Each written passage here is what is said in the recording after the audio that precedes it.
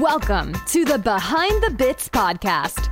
Your host, Scott Curtis, wants to learn everything he can about stand-up comedy and take you along for the ride. Scott and his guests talk serious about comedy in every episode. Behind the Bits will uncover knowledge from different perspectives on subjects such as writing and performing stand-up comedy, as well as booking shows and the comedy life.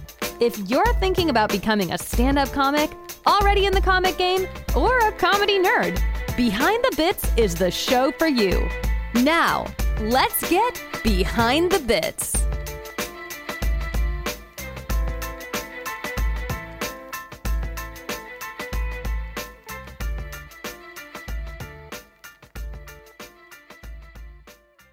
I am really happy to have my guest on tonight. David Britton is somebody that we talked a little bit before the interview, and we don't remember how we got connected, but we got connected. And I had made a note to listen to his album that he released last year called The History of the Universe, and forgot.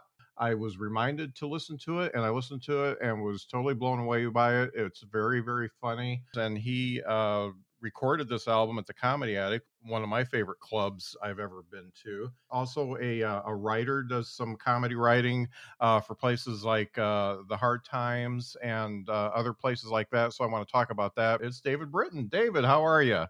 Good. Thanks for having me on, Scott. Like I said, I was just listening to an old episode and really enjoying your Greg Warren interview. So I'm happy to be on the podcast. Yeah, when I go into these, when I listen to somebody's album, I go into it with no expectations, because I think you and I both know that some people put albums out before they should. And and with yours, I was so pleasantly surprised, because I mean, you've got just about everything in this album that you can put in, as far as silly stuff, social commentary, just everything that you can put in there, and you do it and you put it all together in this cohesive album that goes from one bit to another so seamlessly. And it seems to me like it just really drew me in without knowing all that much about you before I listened to it. So really good job with that. Well, thanks. It was, in hearing your podcast and I of course listen to a lot of podcasts where it's two comedians talking about the process, because that's very interesting to us as comedians. I was talking to my girlfriend just a little bit ago, and she paints houses for a living. And she was talking about how she was watching all these videos about ladder safety, and she's like, it's interesting to me because I don't want to fall and die. And I'm like, okay, well, then you kind of get it. That's what I'm going to do. This is my hour talking about ladder safety, to the process behind it. Oh, there was a great old TV show with, I forget who, it was much like this. And whoever was the host was talking to Jerry Seinfeld, and Jerry Seinfeld was like, this show's never going to work. And the guy's like, why? And he's like, because who wants to listen to two comedians talking? Yeah. What would be the point? Right. Which I don't think is true. I think it is interesting. I'm being a little facetious. And the funny thing is, my listenership is all over the world, but it's almost all either aspiring comedians or people who just want to know the behind the scenes. And I enjoy that, because I get pretty good feedback from a lot of folks about, I took away this nugget from this interview. And I always hope that I give everybody at least something they can take back and get better, because I started comedy when I was 52, and I'm just trying to learn as much as I can to be as good as I can. I don't ever want to be famous or anything like that. That's not my goal, but I just want to make people laugh when I get on stage. And everything I learned from this, I go back and listen, even though I have to hear my stupid voice. I enjoy re-listening to stuff, and even if it's been a year ago, I'll re-listen and forget what I did learn and make sure to make notes of it. But let's talk about the album. I want to go there first because I enjoyed it so much. So I really I want to get into the first track and the last Yeah. track on the album because Those are two probably the most interesting. yeah, Yeah. and so I mean, you start off as a drunk comic that is you're kind of play acting as a drunk comic who Yeah. doesn't really understand the whole fact that you're doing a set and it's being recorded for an album. Yeah. Where did that idea come from? Well, I think there are a lot of influences in a lot of places, but one definite influence, and when I say it, comics will be like, "Oh yeah," is that Rory Scovel. I don't know if you know Rory Scovel, Yeah, but yeah, amazing comic. He would come out and be, I think, German for the yeah, first 5 minutes of his set, and he's famous. There's a thing I call comic famous, where all the comics know yeah. who Rory Scovel is, but Right. the average person on the street is like, I don't know. Mhm. Like there was somebody I think I brought up John Mulaney the other day, and my friends were like, I don't know who that is. My Yeah. non-comedian friends. So it's just like, but so you go to this show and you see this guy come out and he's German for the first like several minutes, and you're like, you just don't know. And so it occurred to me, and I had seen other things where people would start off, and it just occurred to me that the first 5 minutes or so, no one knows who you are. You can be Mhm. anyone and say anything, and if you sell it, they're gonna buy. They believe it. Why wouldn't they believe it? Uh-huh. People don't A normally think you're trying to trick them. Yeah. And we talked a little bit before we started recording about the fact that you felt that that was more of a visual bit, and yet I only heard it on audio, and I I mentioned that I understand the commitment to the bit because I was hearing it only on audio. Yeah, it's funny because you're more aware of time passing and the fact that you are keeping this going and you're keeping people on the edge of their seats because they don't know. I can just imagine they didn't know exactly how to react Yeah. and, and I thought that was really cool because it wasn't necessary. It was more performance art than comedy almost. Even though it was funny, it was, and I compared you to like an Andy Kaufman type bit. It was, there was true commitment there, and I was wondering where the hell is this going to go, even though I knew there were a lot more tracks on the album. Yeah.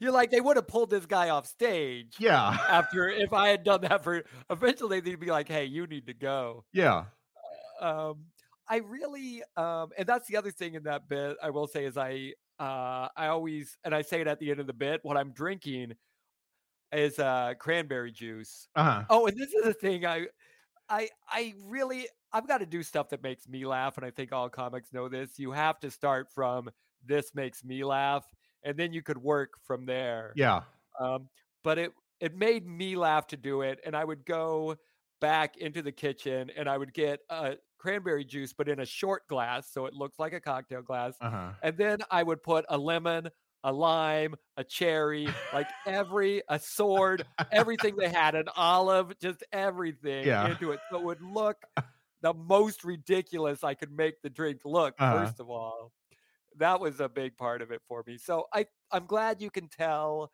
that I'm acting drunk. And the Uh-huh. other thing is I didn't want to oversell it. I didn't want to be like, hi. Right. Like Yeah, where I you were didn't want to seem like coherent. a Yeah. comedian pretending to be drunk. I wanted to seem like a comedian who was drunk. Yeah. So Y- there's some acting involved for Right. sure. Yeah, you pull it off. And how did that evolve? It's obvious that wasn't the first go around with that. So Right. how many times did you do that before you felt like, hey, I'm going to put this on the album? I think it's one of those bits that it's so weird that it did well the first time I did it.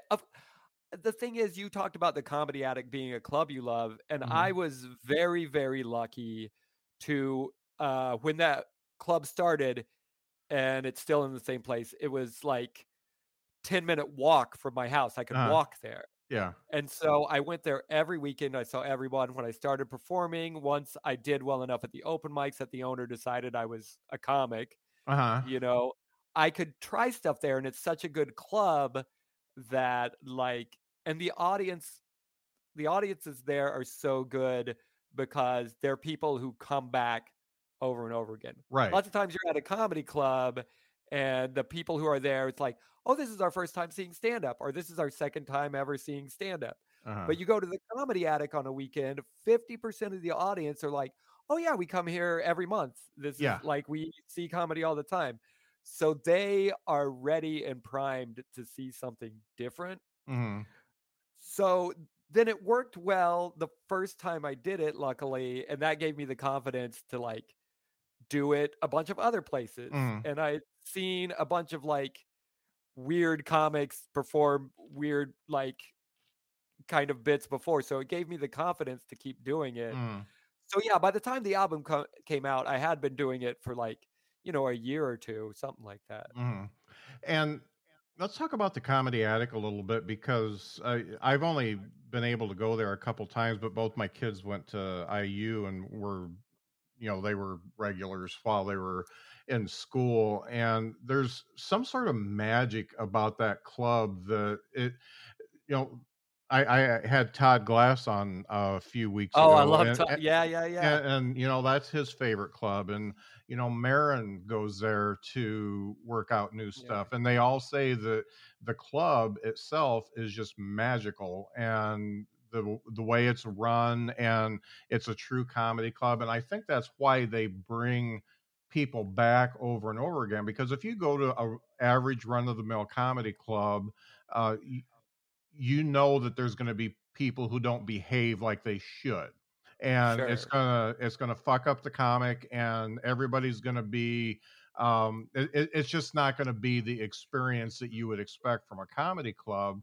And yet the Comedy Attic is like, hey, this is how you're going to act when you walk in here. You are going to be appreciative of the comics. Yeah. You're gonna sit there, you're gonna laugh, you're not gonna talk, keep your phones in your pocket, all that type of stuff is All pretty the much things set you out. wish they would say at every club, yeah. Yeah, yeah, but they really back it up. And for some reason, that atmosphere, I think when they started it, they probably had to enforce it, but they've created an atmosphere where when you walk in, it's just kind of like common knowledge that you have to act like you are an adult human being, and even if you're Yeah. drinking, don't interrupt the comic and let them do their thing.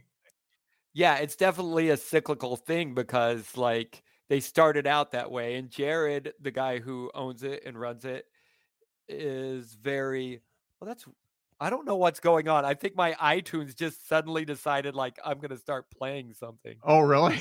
I'm not I don't hearing it, know. so that's good. It's probably and weirdly enough, it was my album somehow it decided to start playing. It's like when the label sent me that was very odd. I don't know what was up with that. Anyway, what was I? Oh, so Jared, who owns and runs the club, is very, very particular about how things go. Mhm, So he was like that from day one, and then that made the club good, and then that made regulars who would come like every week or all the time, and mhm. then those people already know. So yeah, and then that made the club better. So it was just this cycle of like everything's gonna be and I mean, there's still hecklers and people there sometimes. It's not perfect, but and it's interesting you mentioned Todd Glass because for a while the video at the beginning of someone being like, "Don't be on your phones," don't was Todd Glass. He Yeah. recorded it for the club, going like, and Todd, everything's a tangent of a tangent. Oh, yeah, So yeah. that video was the video for like a year or two of him being like, oh, and by the way, if you're upset by this now, then you're probably the person we don't want here. Yeah. And everyone else around you is enjoying what I'm saying. And they're going, you know what, Todd, you're right. And it's just Yep. this great. I'd love to see that video again, actually. Yeah, I'm gonna have to ask him to send that to me if he's got a copy, because I mean, he's one of my all-time favorites, and Oh, he's me just, too. Me too. yeah, he's a nutty, nutty, nutty guy, and I love him. But so you I'm going to jump to the last bit because I think it's the longest bit on the album, and I Yeah. know this is like a lot of sweat and blood, and this is like all of your creative consciousness just rolled into this bit because it's almost 10 minutes long, and I want to hear about the evolution. I want to hear how this whole thing started, and the last bit is called The History of the Universe, where you give your version of the history of the universe, which is just absolutely hilarious. Well, thanks. I'm glad you like it because a lot of audiences, I worked on that bit one whole summer and I told Mhm. myself how it started. There's this show in Indianapolis, Indiana, called An Evening with the Authors. Mhm. And this guy, Jim Lugers, came up with the concept. And I remember him messaging me and being like, do you think it would be funny to do a show with comedians pretending to be authors? And they'd come up and they'd make up a character and then they'd come up and read a chapter from their fake book. Uh-huh. And I was like, yes, that's the best idea I've ever heard, obviously. Yeah. And so we would do like once a month, we would do, and they're still doing it. It's called An Evening with the Authors. And so I did the first one. I would do it almost every month. I Mhm. loved that show. And one time I decided I'd write the history of Indiana is what I'd Uh-huh. do. Uh-huh. And I thought it would be fun to do the history of Indiana, starting with like, how far back do I want to go? I'm like, oh, I'll go to the Big Bang and get it through to, I don't know, Mike Pence. I don't know. So the genesis of that bit was me writing the first part where I'm like, second one, the Big Bang. Like, Mhm. and then, we did the show, and I think it only went so when I did it at that Mhm. show. But I liked it myself. And I'm like, well, I want to develop this. So I want to turn it into its own thing. Mhm. And I was just so determined. And I would do it at shows, and sometimes it was the wrong audience and they'd hate it. Mhm. And sometimes it was the right audience and they'd love it. But I never gave up on it. Mhm. And at the Comedy Attic, they would do every summer in place of the open mic, they would do a summer long because the students are gone. So they need to do something Yeah. that'll bring in a lot of people. So they do a summer long contest where every week you go up and you make it from round to round. Mhm. And I thought to myself, if I make it to the finals, I'm doing my history of the universe bit.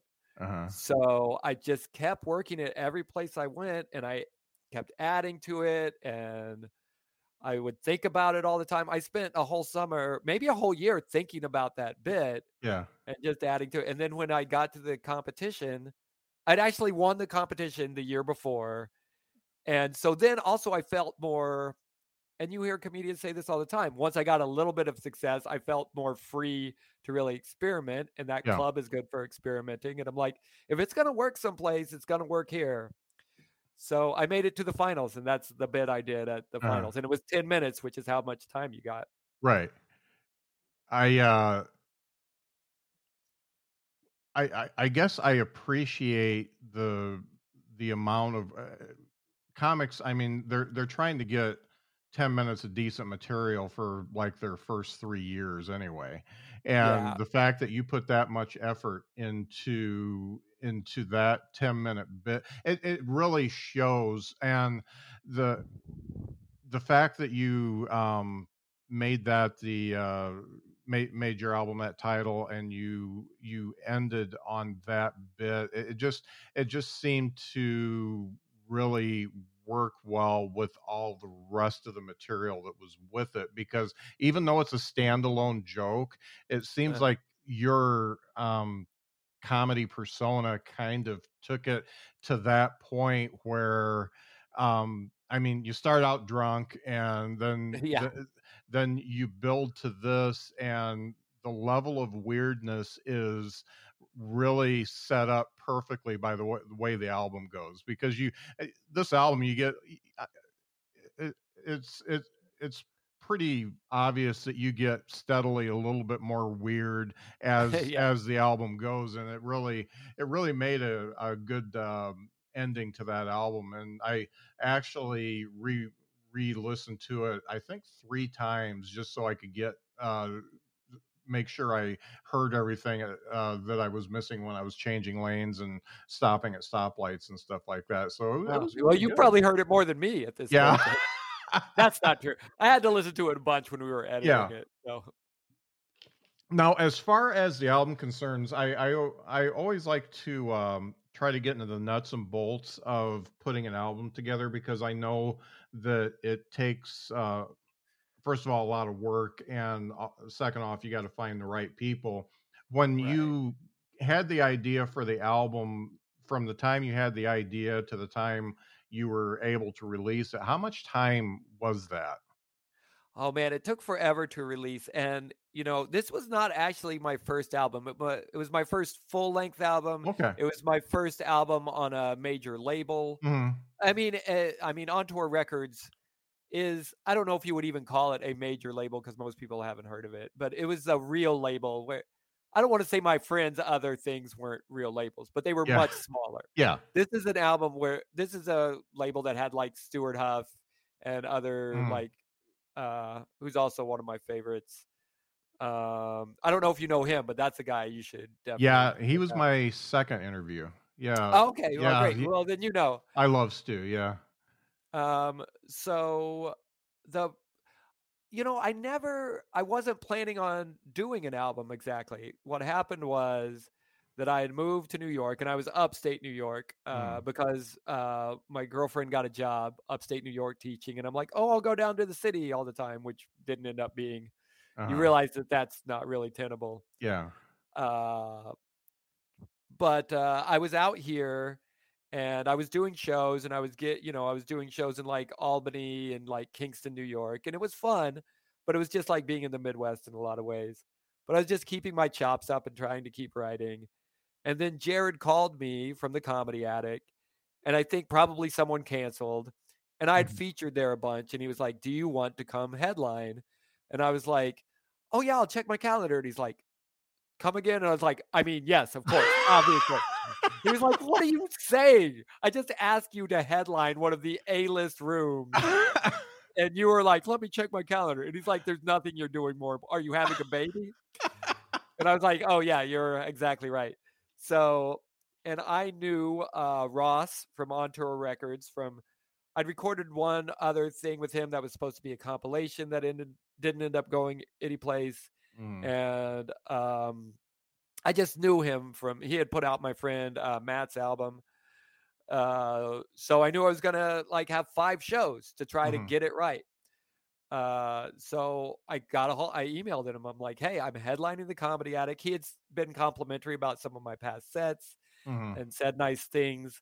So I was like, "Hey, will you come record this weekend for me and maybe put out an album?" And he was like, "Yeah, sure."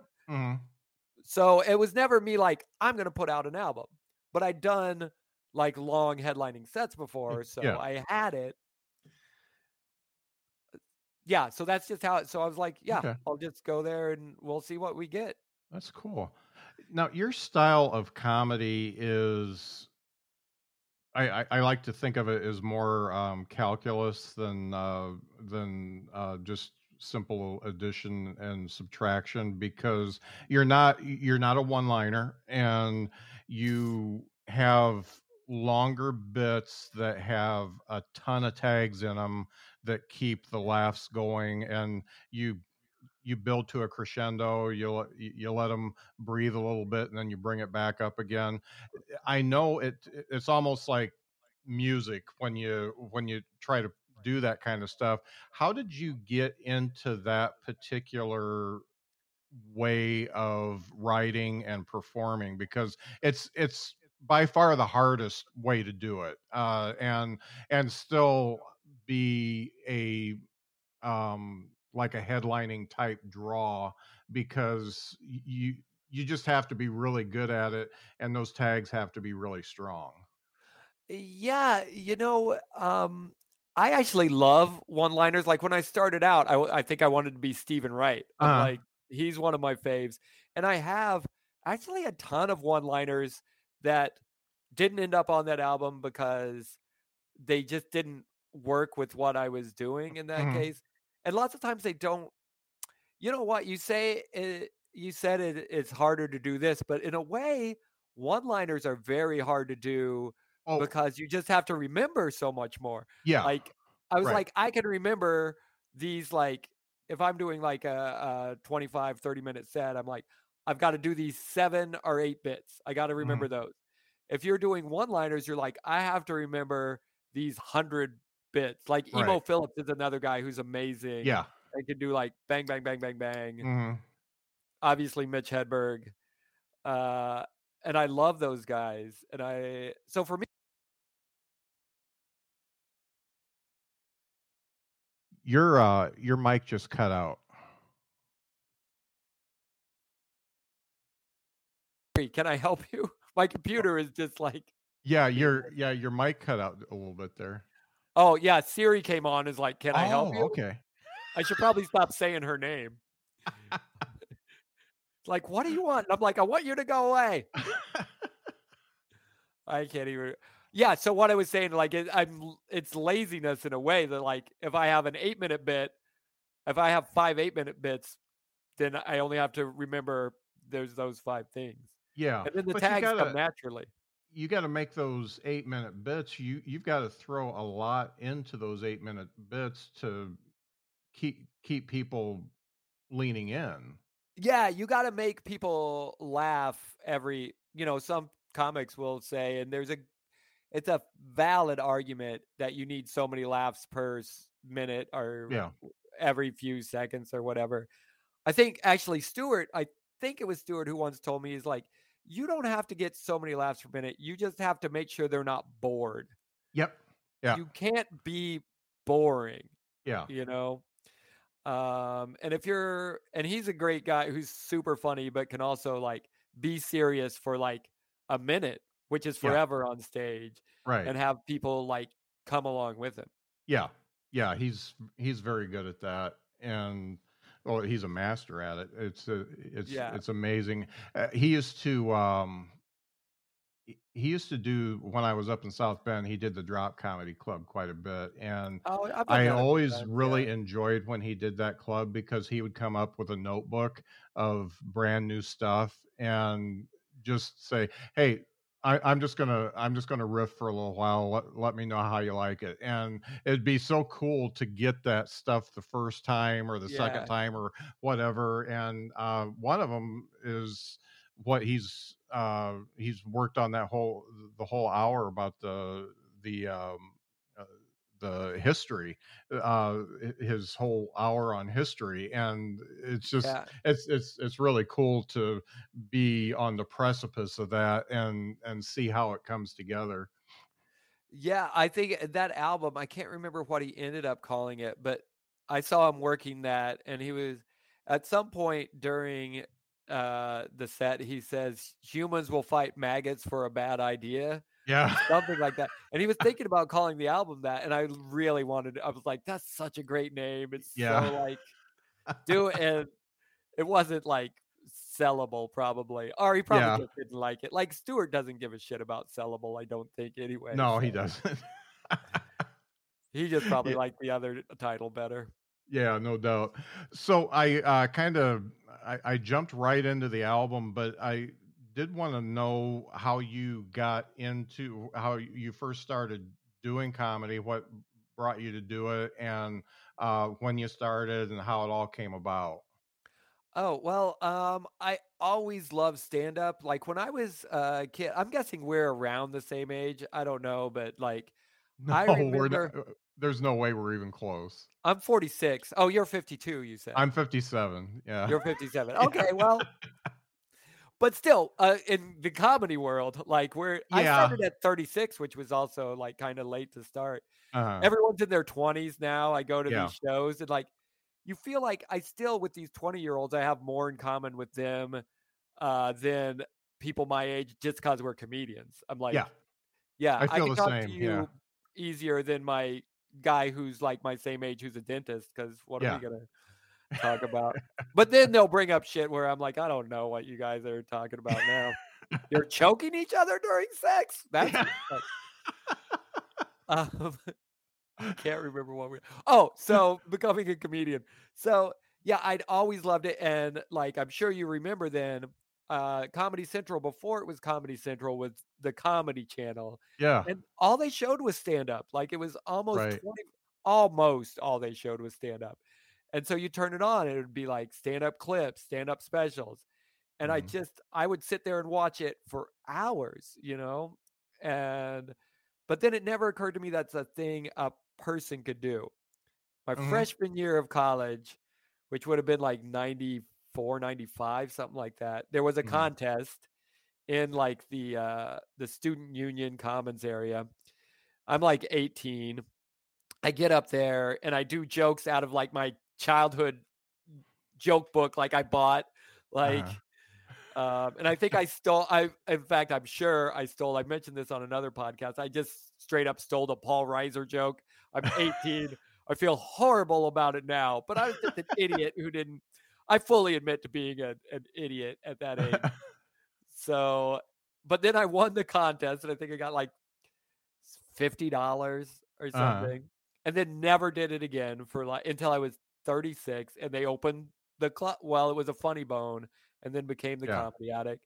And my friend Matt, who I mentioned before, who's been I should mention it, Matt Alano Martin has been super helpful to my career. Uh-huh. We knew each other as musicians before that, but he was running a little show and he asked me to do it. So I went to Indianapolis and I did like an open mic to try it out. And it actually, all comedians are also like, oh, my first few times were horrible. I sucked. I can't believe I kept. But actually, my first few open mics went well enough that I was like, oh, I could probably do it. And then later, I bombed harder than anyone ever has. Uh-huh. I have, oh, I know everything is turning into a tangent, but I will say this: when other comedians talk about bombing, I'm always like, oh no, what happened? Are you okay? And they're like, Uh-huh. yeah, man, just no one laughed. And I'm like, that's it? Shut up. No one booed. No one went, he needs to get off stage. And then the whole audience clapped. That didn't happen. Well, then shut up. Like You that, don't when know I bomb, bombing. Yeah. yeah, when I bomb, it's so like I feel like lots of times when you bomb, and I've had this too, the audience is rooting for you. They like want to laugh. They're like, sometimes it'd be like, like they want you to do well, Yeah. but you're just not getting them. But sometimes when I bomb, it's like, we're mad at you. Yeah. We hate you. Yeah. And like, it's rough sometimes. Yeah, I can see you I can see you turning an audience, and I Yeah. respect that about comedians that can do that. Just have them totally turn on you and start throwing their drinks at you and stuff. And I Yeah. think that's I think that's as entertaining as laughing for me. So I, There was I one dig night it. in Lexington, Kentucky, I think it was Lexington, where I was bombing so hard that you felt this they hated me. First they Mhm. weren't laughing, and then they Mhm. actively hated me. And then there was this shift where like, this is kind of fun. We hate this guy so much Yeah. that we're kind of having fun again. Like, Uh-huh. I could feel that. And then they lit me from the back finally, because it was, oh man, that show was crazy. My friend Charlie was doing, I hope you don't mind that I'm just turning everything into a tangent of No, like, I prefer tangents. The less I talk, the better. I disagree. But so anyway, my friend Charlie's doing this, and it was a contest too, and she shouldn't have been in it because she's very funny, but it was like, you're supposed to be clean, and she's like the dirtiest comedian. Uh, But she's great. But was it Charlie Hester? it was Charlie Hester. Okay, yeah. Yeah, and all her songs are about her saggy boobs and Yeah. like, God, I miss Charlie. Uh, but anyway, so she's like, "Come do this with me," and I told him you were coming, and I think she had really built me up, like as like some amazing comic, like Uh-huh. that they would be lucky to be in the room with me. And so I got there and they're like, "Oh, do you need anything? You're going to close out while we're counting votes. Do as much time as you want. Thank you so much for doing this." I was like, "Oh, yeah, no problem." They like Uh-huh. thought I was a superstar. And then I went up there and immediately in Lexington, Kentucky, I think I did an abortion joke and they Yeah. were immediately off board and they lit me from the back that they were done counting votes. And I'm like, I'm going to do another 5 real quick just to fuck with him. And the guy was like, no, you're not. He didn't think it was funny at all. I thought I had gotten to the point where I thought it was, I always want to do well. This is Yeah. a thing that Jared and I had talked about. I think and other people got the impression that like I was trying to like, I always want to get a laugh. I'm Mhm. never not trying to make people laugh. That's always my goal. Sometimes I fail so miserably and I try to save it in this way that only makes things worse. But that's what was happening that Mhm. night. And the other thing was is they were taping the show, and I wanted a tape of that show so bad. Next to my album, it's the recording I most wanted. And I went to the Uh-huh. guy, I was like, "Can I get a recording of that?" And he's like, "Well, I don't know." He was pissed at me. He was just like, "I don't know. I don't see, And I messaged him. I was like, "Please, I'll pay you just to get," Uh-huh. because I thought it was such a specific, like, weird moment. But I never got a recording of it. I want to see it Oh, again. that's too bad. And Does that answer your question? That neither yeah, of us it could does. probably And remember anymore. yeah, it, I haven't been to the point where I've totally turned an audience completely against me, because I mean, my stuff's pretty innocuous and pretty clean, but I envision myself really leaning into it and just totally making them hate me. Not just not laugh, but just absolutely hate me if I ever got into that situation. And I'm And not trying to make them hate me. I'm like, oh, maybe they seem to not like me and I'm not doing well. Maybe if I say this thing uh that I think is funny in this moment, that they'll think that's funny. mhm. Like, I think, like, in that moment, like, I did an abortion joke and they didn't like it in Lexington, Kentucky. And I'm like, oh, I know some of you are mad because you probably should have been aborted. Yeah. And I was like, maybe they'll like that seems ballsy and they'll appreciate it, but Uh-huh. no, it was the No. exact the people walking out. But that was me trying to save it, and it didn't work. Yeah, yeah. So starting when you were 36, what were you doing before you did the stand up? You said something about music? Yeah, I was playing drums in bands, and I was working like a day job, Yeah. and I was playing music because I love performing. Like I think of myself as a creative person. Not that I'm like great at like, but that's what brings me joy is like creating stuff and then like presenting it somehow. Mhm. So yeah, and I got to the point where I was a decent drummer. I was never great, but I got to the point where like I was solid anyway. Mhm. And then I tried stand up, and that I it went well, and I was like, and then it got to the point where I started to get offers to do shows on the weekends, and I had to make a choice. I couldn't. It was unfair to the other members of my band to Mhm. constantly be like, "Oh, I got to cancel rehearsal again. I got to cancel." I wouldn't cancel shows if we had them booked, but I'm like, I've got to cancel rehearsal again because I'm going to do this show. Or they'd be like, "Hey, we got a show. If you could do it," I'm like, "Oh no, I already have a show booked at this Mhm. other place." So I just had to, and also I was going broke, so I sold my first year trying to do it professionally. I sold everything I owned. I sold my drum set. I sold my bike. I think I like anything that was worth more than $50. I sold. Yeah. Now, when you start later, I mean, I started much, much later, but when you start later like that, so we all see the 20-year-olds that are doing it, and Yeah. we all know that they have to do a certain amount of dick jokes and eating Yeah. ass jokes and all that kind of stuff that is it's almost like it's almost like a requirement, like Boy Scouts or something like that, that you have to get your merit badge for doing really shitty jokes Sure. that And not that everybody it's does. sucking dick and eating ass isn't hilarious. It's, Yeah. I mean, sure, I'll give it to him. You got to say But something that someone hasn't said about it, though. right, So, right. But at 36, you've had some life and, hopefully a little bit of maturity. Do you feel like it was a little bit easier for you to get better quicker because you started later? well, I mean, I've eaten a lot of ass in my time. First of Okay. all, Well, let's get that out yeah. there. Yeah. Uh, Don't we all? Yeah. yeah. Uh, I don't know. Like, all I could ever do is what made me laugh. And maybe there was some of that I was, I still have a 5 minute chunk that's about my dick. Like, Uh it's huh. a, I, um, you know, we were talking about your interview with Greg Ward that I really loved, and like, there's some comedians who are like, "Oh, trying to do this thing stylistically," and you said some nice things about my album, where like, "Oh, you're doing this interesting, weird thing, or you're doing this thing," you Mhm. know.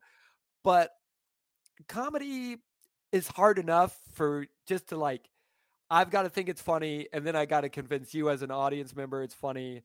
That I've never tried to find, like, you hear comedians talk about, I found my voice, and great comedians who I love have said that. But for Mhm. me, it's already hard enough that the only thing I can ever do is like, oh, this thought occurred in my brain and it's funny to me. And now I'm Yeah. going to say it to the audience. And if they laugh, I'm done. Because Yeah. those two steps, that second step is hard enough Yeah. without me adding a third step of like, I have to build a persona, or I have to be a clean guy, or I have to be a guy who talks about weed or Uh-huh. politics. And that's why that album is kind of all over the place, because there's some Yeah. weird bits. I talk about politics. I'm sure I talk about sex. It's Mhm. just like, that's what was funny to me that day.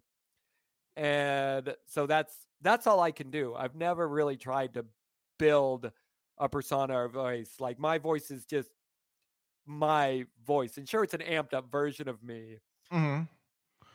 Now, when you think about the, not really having a persona, what do you think about what's your writing process like then? Because you say it has to be funny to you.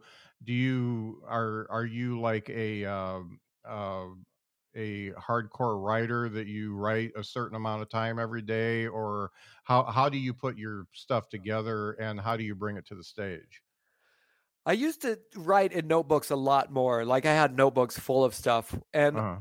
I believe, like, and this sounds so pretentious when I say it, but I think it's true that comedy is more akin to poetry than prose, by Yeah. which I just mean every syllable means something. Like, when you Yeah. said plantar fasciitis is just a funny, like, Yeah. word, it's Yeah. true.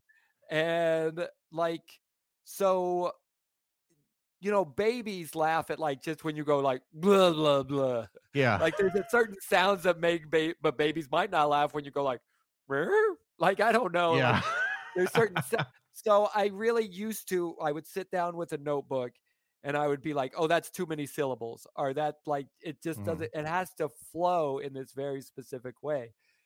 But now, more what happens is I have a germ of an idea, and just whatever's handy. If it's a piece of paper and pen, or if it's my phone, I just jot down one sentence or one word even. Mhm. And then theoretically, what I try to do is get on stage that night or as soon as possible. And I'll talk it out of my head in my car. That's how I Uh-huh. wrecked my car, is I was like two in my head trying to go through this bit in my head. But then I'll try to talk it out in my head, and however I can, and then try to get on stage as quickly as possible and just be like, here's, as formed as it is, Mhm. what parts do you guys laugh at? What parts do you not laugh at? That's so funny because I actually am doing the same thing now because I used to do the same thing. I would write everything out and then it had to be perfect before I would even do it at an open mic. I had to feel it was perfect and all the unnecessary words were out and everything Yeah, was just put all together. And I I decided that, especially moving when we moved, I decided that, you know what, I'm going to put a premise. I get premise ideas all the time, yeah, and I'm going to put it in my phone, and I'm going to go on stage with four different premises, and I'm going to work them out. And if I get any inkling of a laugh, then I know I can do something with yeah, it. If it doesn't go anywhere, then that premise is probably either not good or I need to totally rework it. And I guess I feel freer when I do that. yeah, I don't feel like I'm stuck in, a certain amount of words or, I'm pretty good at minding the clock and understanding, I always have, I always know what my opener and my closer is, and then I can throw stuff in between it. And toy around with it. And I don't know. I feel more creative when I do it that way than when I'm just sitting there writing. Yeah, yeah, and like you're right. I think it's good to start out that way and be like, because you understood the same thing. It was like every word and syllable matters in some way. Mhm. And then I think once you've done it for a while, you start to do that on stage. Like it kind of forces you to say things. You've been on stage enough, you kind of realize the mechanics more, and then you can mess around a little Mhm. bit more after a while. And then once I've done a bit long enough, it does start to be more like these are the exact words, and this is how this bit goes. And I can mess Right. around in between it, but when Yeah. I get into the heart of the bit, then it's pretty much word for word, because at that point I've boiled it down to this is the right way to do it. Right. Yeah. And it it seems like it seems like you almost it feels better when you know you've got something, even if it's not fully baked, than if you spend all that time on writing and then you get up there and say you've put 5 hours into a particular bit, and then you get up there and you find out it just totally sucks. Yeah. Whereas if you come up with a premise and you just mess around with it a little bit, then you can go back and make it into something when you know you've got something. Yeah, comedy is so weird in that like you can work forever on something, and then you have to have enough detachment to be like, oh, I put all this work in, but that sucked, and Hmm. I either need to fix it or throw it out. You Hmm. know, you have to both care the most and also not give a fuck at the same time, and Hmm. that's really hard to do. Yeah. I'm getting a lot of different opinions about where comedy is going post COVID, and the some people say it's going to blow up and be as big as the '80s, and some people say it's going to go by the way of TikTok and YouTube and stuff like that. Based on what you're seeing out there, what are you seeing as what's changed and what's stayed the same, and what's gotten better and what's gotten worse? Um, People seem hungry for live comedy, and I Hmm. think people seem hungry for live events Hmm. probably. I have a bit that I've been doing a little bit where I talk about how, like, oh, you never have to leave your home even before COVID, because there's Yeah. Netflix and there's YouTube and there's Grubhub and there's DoorDash, and there's like, you can see the best comedians in the world and Uh-huh. get any food you want. Like, you can watch Nate Bargatze and order Arby's delivered to your house. And I don't Yeah. know what I'm going to do. Like, that's going to be so, but there is, I think, I also do a little bit of acting. And right now I'm doing a thing where we're playing like a vaudeville duo, Uh-huh. me and this woman. And she wrote the parts for it. And at the end, we talk about how, like, there's something about being in a live audience. And I think there's always going to be that. I don't think there's a replacement for being like, you can see a holographic Tupac now, Yeah. sure. But Yeah. there's something about being in a live audience and being in the room with the person, whether it's music or comedy. Mhm. So I believe, and I don't think it's just wishful thinking, I believe that that's a special thing that's not going any place. Mhm. As far as comedy itself is concerned, politics always change. Comics will complain like things are too PC or you can't say this, but I mean that's always been true. It just changes every 5 to 10 years. Yeah. There's always like no one's getting. Lenny Bruce got arrested. We're not getting arrested, so Yeah. you can say cocksucker now. You can't say other things. Right. Yeah. Thinking about coming up when you were starting and through your career, what do you think is the best piece of advice you ever got? There's one really simple one that my friend Scott told me. And this is just a real simple thing for comics starting out, is Mhm. like wherever there is on stage where you're blinded by the light and you can't, that's where you're supposed to be standing. Uh-huh. He told, that's just a real, and I think a lot of advice that I have is more esoteric and harder to, but that's a real simple one. It's like, the reason it's so bright there is because that's where you're supposed to stand. So that's, if you're a new comic listening to this, there's an easy one to implement. Yeah. My friend Ben Moore, and maybe someone told this to him, he said to me, like, if it's not going to make you quit, it doesn't matter. Like, I have bombed harder than anyone, and I don't mean to brag, but I've bombed harder than I think anyone in this industry. Where, like, a theater literally full of 300 people were like, boo, get off.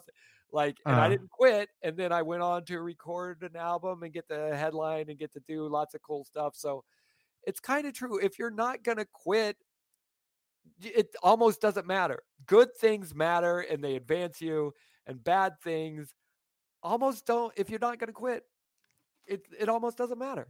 Yeah, I like that. I like that idea. That I've never really thought of it that way, but yeah, it really makes sense. And he said that to me, and he also said what I think is good advice. He said, you have to care the most all the time you're off stage, and the second your foot hits the stage, you have to not give a shit. Which is kind of true. I think there's some nuance in that, but I do think there's more than a grain of truth in that. There's something to that, where you put in the work, you put in all the work before you step on stage, and then when you get on stage, you have fun. Yeah. So, yeah. That's good stuff. I like that. Now, you have been able to take the stand up and turn that into some writing that you do for like Hard Times in different places like that. How did that occur? The Hard Times, I had done a show with them. Well, if you want to, the Hard Times, basically, they have a very open application process. You just go to their website. You can find, you click on the right link and it says, like, send us 10 headlines. And if we like them, then we'll put you in the group and you can pitch. So you just have to, and you can apply as many times as you want, I think. I had met those guys. I saw them. I did a showcase for them. So they say it doesn't help, because people would ask me, like, oh, can you get me in?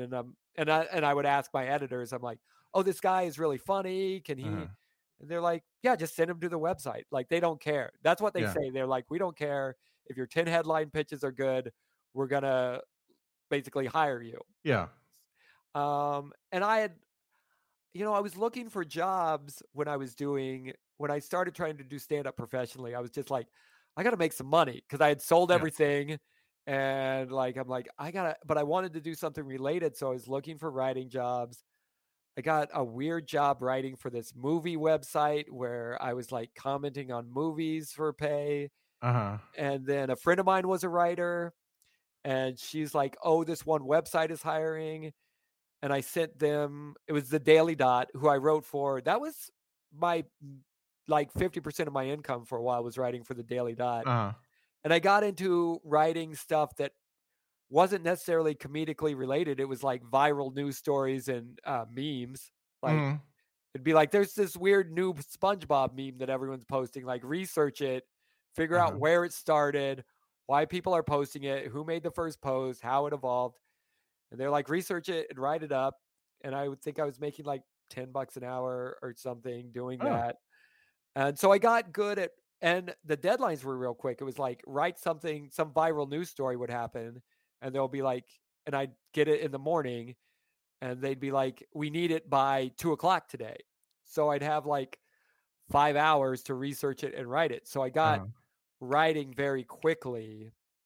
So I got to where I could write, and it was a steep learning curve. Like, I messed up stuff all the time. Yeah.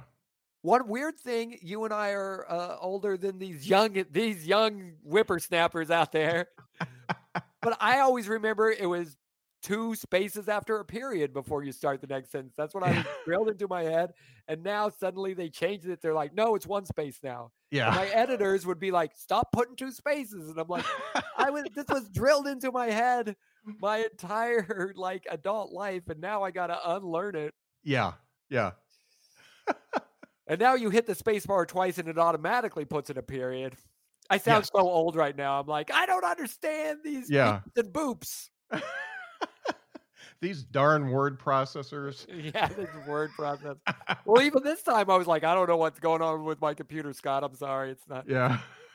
Yeah, computers are definitely elusive, and all the shit I have on my desk is elusive. Since I moved, there's like a ghost in the machine. It seems like something breaks every day, so it's a lot of fun. Um, One of the things I like to ask everybody is, what three things do you know now that you wish you would have known when you started doing stand up? Oh man, that's a great question. Uh, I think that I should have known. It's okay. Like the thing I said about failing, like it's fine. You're gonna Yeah. be fine. You're gonna bomb. Like you're gonna think you're horrible. Like it's fine. You Hmm. know. Also, to not. Oh, this is I think good advice that my friend Tom had given me early on. I wish I had known just to shut up and listen to people sometimes. I thought I knew more than I did early on. Like Yeah. we were on some show and it's Tom Takar who's now a very successful comedian, Hmm. but we were put on some show and the guy running it had put Tom on like second. And I'm like, I went up to him and I'm like, you should have Tom closing. He's super good. Like, and Tom was Uh-huh. like, hey, don't go up to, sometimes you're even right, but you don't go up to the person booking the show and tell them like how you got Yeah. to choose your battles to some extent. Right. And as comedians, what I think some of the club owners and bookers don't know is that we're in a club or a show night after night after night after night, and or at least we want to be. And then they're only in their club, so we're like, oh, I've been to 10 clubs, this month, and that thing, the clubs that do this, it works. The clubs that do this, it doesn't work. Yeah. And so you want to go to the club owner and be like, hey, don't do things the way you're doing them because Yeah. I have seen this other thing work way better. Yeah. But they're going to be like, shut up, kid. You don't get out of here. You're the host. You're lucky to get that job. Don't tell me how to. Yeah. So you just have to. I don't think I was being unhumble, but I was trying to be like, oh, I understand this stuff now. Where lots of times I didn't. Mm.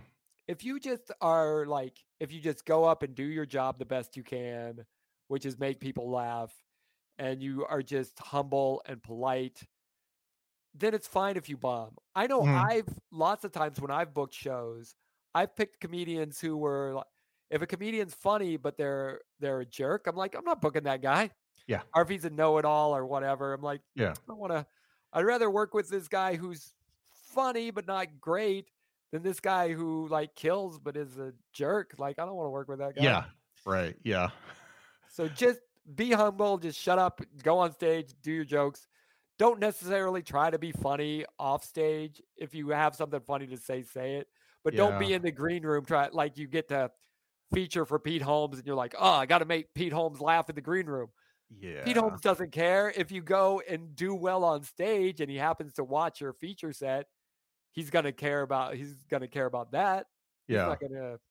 You're gonna annoy people if you're trying to be funny backstage sometimes. Yeah. I totally agree with that one. Nothing bothers me more than somebody who is on all the time. Yeah, It just it irks me because that's not the person. That's not them because it takes so much effort to be on, and just mellow out. Be a just human calm being down. for a while. Yeah, of course the flip, and I agree with you, and that's what I was saying. But there is a slight flip side where it's like, oh, but I am kind of like this. Like I didn't choose comedy because I wasn't already like mouthy. Yeah. Like Right. I talk and I like am goofy anyway. So Uh there's a certain part where like, oh, I am like that. But yeah, you're exactly right. Like yeah. just mellow out. Just Yeah. calm down. You're probably with some headliner who's been, hungover for 2 days and like Yeah. would like to sit there and like have some fries backstage. Yeah. They need some quiet time. Yeah. um Great talk. I really enjoyed getting to know you a little bit better. And I'll just say it again. The history of the universe is it's a very, very good album, and Oh, thank it's you one so of much. those. I don't listen to a lot of them several times through, but it's one of those that I think I'll put on. Other times I'm driving and I don't have a podcast or something to listen to, just Yeah. because there's some real craft to that one, and Oh, well, that's so nice. I really enjoy the effort that you put into it. Well, Where can well, that means a folks? lot to me. Yeah, yeah, and you you did it right. So I've listened to a few albums, and uh, uh, then not had people on my podcast because I listened to the album. You're like, well, this is what you wanted to present. Yeah. Yeah, sorry, no. Yeah. um, so where can people find you if they want to see your socials and all that kind of stuff? I had a website for a while. It crashed, and I never figured out how to fix it. So, but you can find me on both Instagram and Twitter at Lasersaurus, which is laser with a Z, which I know is not correct, but S was taken. It's LAZERSAURUS, like a laser dinosaur. Uh-huh. Oh, I will say another thing that I did for a long time, and I don't think my name is even on it. I just did. Um, I got the URL storiesaboutwizards.com. Uh-huh. And there for like 2 years, every week I would write another short story about a wizard. So if that sounds like it's up your alley, definitely go to storiesaboutwizards.com. I don't make any money for it, but it Uh-huh. does my heart good. Yeah. I also have a podcast called Do You Know What Time It Is with David Britton, Okay. where my friends pretend to call me in the middle of the night and wake me up. So it's me constantly being like, you hear the phone ring and me being like, huh, what do you want? And then one of my friends would be like, Dave, I just bought a whole box of popsicles and I think they're going to melt. What should I do? And I'm like, I don't know. It's 3 a.m. And then they'll hang up and then my next friend will call. So that's called Do You Know What Time It Is? It's on all the regular stuff. Uh-huh. So listen to that. That would be great. Yeah. I'm gonna have to check that one out. Didn't see that when I was doing my internet stalking of you, so I'll have to make sure I make a note to listen to that. Yeah, I hope you like it. I want people. It's fun, and it was a way during the pandemic to connect with my friends, and so yeah, I hope you like it. Yeah. Well, I really enjoyed having you on the podcast, and I wish you the best of luck, because you're definitely unusual. You've Thank got you. you've got a really unique point of view, and I can't tell you how much I love listening to that album, and I can't believe I sat on it for like a year before I listened to it. Well, so did the label. It like sat around for you. That's the thing. We can't get into it now because we're at the end. But like, Yeah. they were so sweet to put it out. It was really great. But it was also like, there was a bunch of people ahead of me, so it took a while to come out. Yeah. Yeah. But Yeah. I want to say that this was really fun for me too. Like, I guess I love talking about myself. But Yeah. Yeah. no, you're a great host and like very nice and generous. So this was really fun. Well, thank you. Thank you. I really enjoy doing this and meeting folks like you. So thanks for being on the show. All right, thank